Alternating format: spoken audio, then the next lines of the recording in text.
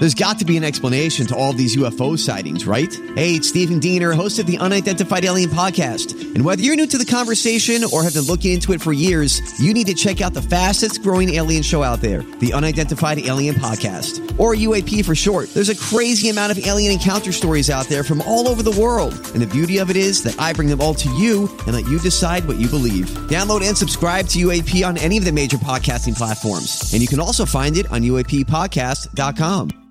Hi, everybody. This is Adriana Trajani. I'm the host of You Are What You Read. I have the privilege of interviewing luminaries of our times about the books that shaped them from childhood until now. We get everybody from Sarah Jessica Parker to Kristen Hanna, Mitch Albom, Susie Essman, Craig Ferguson, Rainn Wilson, Amor Tolls, you name it, they come, they share. New episodes of You Are What You Read drop every Tuesday on Apple, Spotify, or any major streaming platform wherever you listen to your podcasts. This is a My Talk Dirt Alert. Everything you need to know from the world of entertainment and pop culture at the top of every hour on My Talk 107.1. Now tell us everything. Mariah Carey is going to receive the award on May 1st. Oh, good for her. God, I would hate to be at that point in my career. Where you were getting your lifetime achievement. Do you feel like that's like a...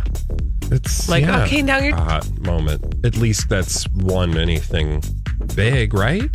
Anything recent. Yeah. Well, 79 weeks at I'm not taking one. away the... Go.